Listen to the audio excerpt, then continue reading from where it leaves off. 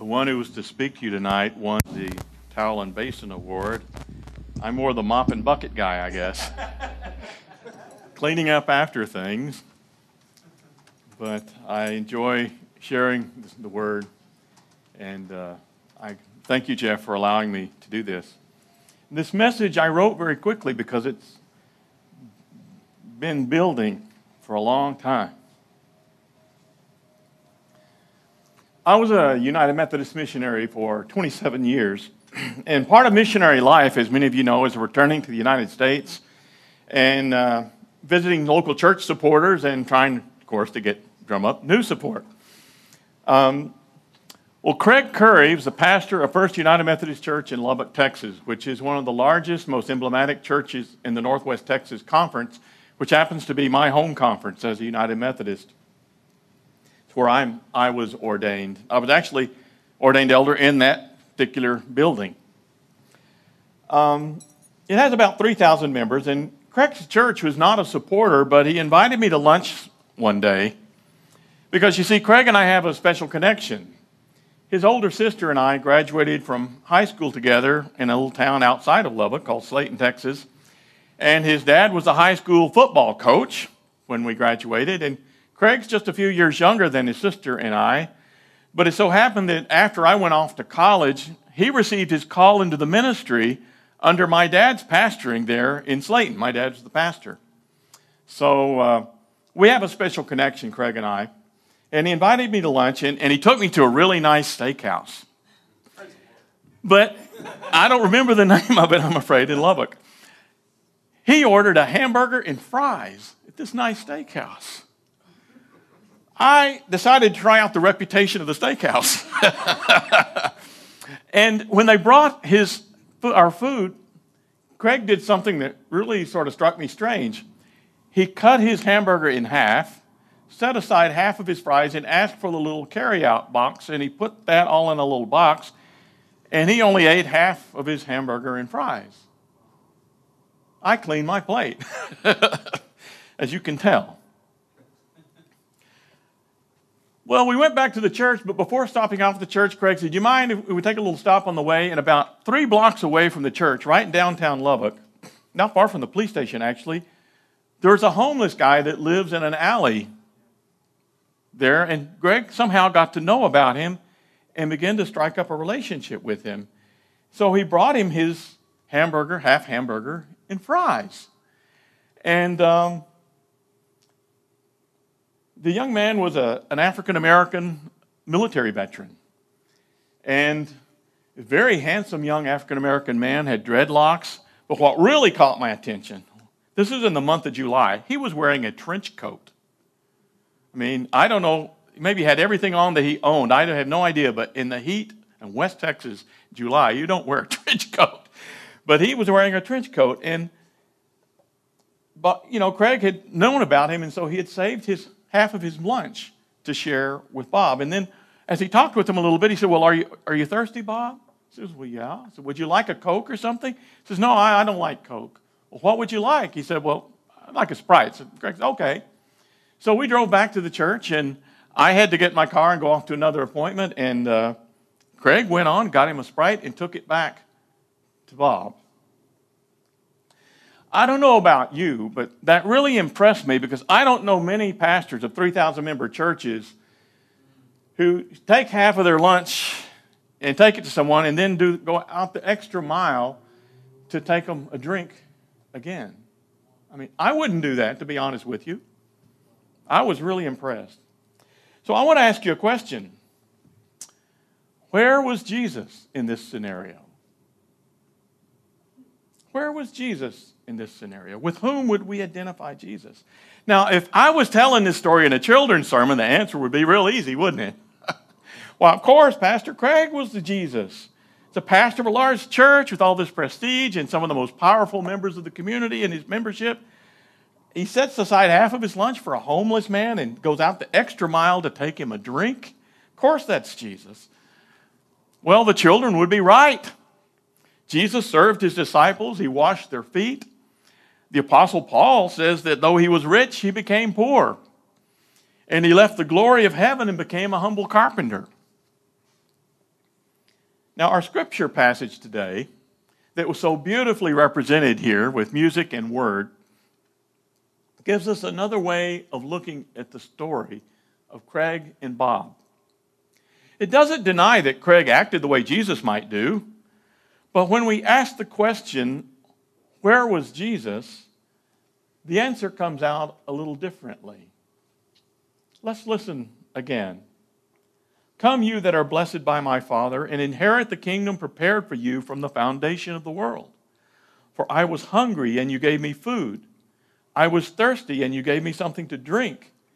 I was a stranger, and you welcomed me. I was naked, and you gave me clothing. I was sick, and you took care of me. I was in prison, and you visited me.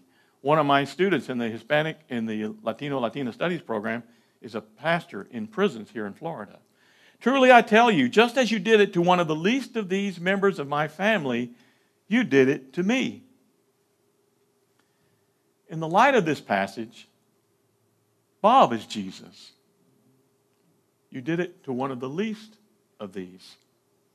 Now you may argue, wait a minute, Mark. The text indicates that Jesus is referring only to the least of these who are his disciples.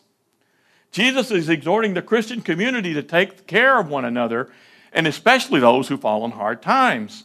After all, this is a passage about judgment. It's about separating the sheep from the goats, who both happen to make the same sound.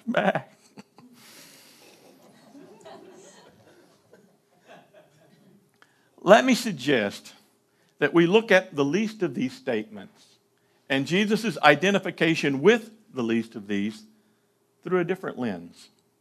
Or rather, let us add another lens that enables the passage to see the passage a bit differently. You know how when you go to the eye doctor and they give you the test and they put those lenses in front of you, and as they flip them around, you're looking at the same thing, but it looks different each time? Well, I suggest that we apply the lens of the incarnation to look at this passage, okay? The incarnation.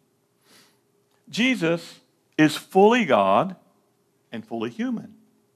By taking on humanity in the person of Jesus, God enters into full solidarity with humanity, with all humanity, with no restrictions. Isn't that right? That's what we preach. God becomes human and takes on full solidarity with humanity in Jesus. And it is precisely through this complete solidarity that God works redemption. That's the vehicle for redemption, is that solidarity. It is through Jesus' entire life, along with his death and resurrection, that God takes upon God's self humanity's brokenness, and through that provides restoration, reconciliation, and new life. It is God's total solidarity with humanity in the incarnation that is the primary means of salvation. You see, salvation isn't something that happens outside of God. Salvation is something that God works within God's self, but because of the fusion of divinity and humanity in Jesus, it also happens to us. Now let's return to our passage into Craig and Bob. Bob is Jesus because Jesus is in full solidarity with Bob's condition and situation. You see, Bob is a traumatized military veteran. We probably have some military veterans in the room right now. Jesus was with Bob when he went through the trauma. And he understands Bob's reaction to that from the inside. That's what full solidarity is about. Jesus is one with Bob. Now, one of the key functions of the incarnation is to bear our tragedies, to bear our sorrows, our wrong decisions, our impetuousness, and our bullheadedness. Jesus does not stand in solidarity with Bob in order to judge him. Jesus stands in solidarity with Bob because he loves him. Isn't that right? Jesus is in solidarity with Bob because he loves him. Jesus bears Bob's burdens in order to redeem him, to liberate him, to heal him, to reconcile him, and to restore him. So when we look at the least of these, we find Jesus. We find Jesus in the least of these. Salvation is empathetic solidarity, not judgmental superiority. Take that in for a second. I want to say it again. Salvation is empathetic solidarity, not judgmental superiority. And that should be in the DNA of Jesus' followers. We should be the most empathetically, in empathetic solidarity of any people on the planet. Now, Craig represents another dimension of the incarnation. Craig is also Jesus in this situation. Now, we proclaim that God's love is unconditional, and it is. That God accepts us as we are. But one of the great things about God's unconditional love is that while God does accept us as we are, God doesn't leave us where we are. Because God loves us too much. God believes in us too much. God knows what He's created us for.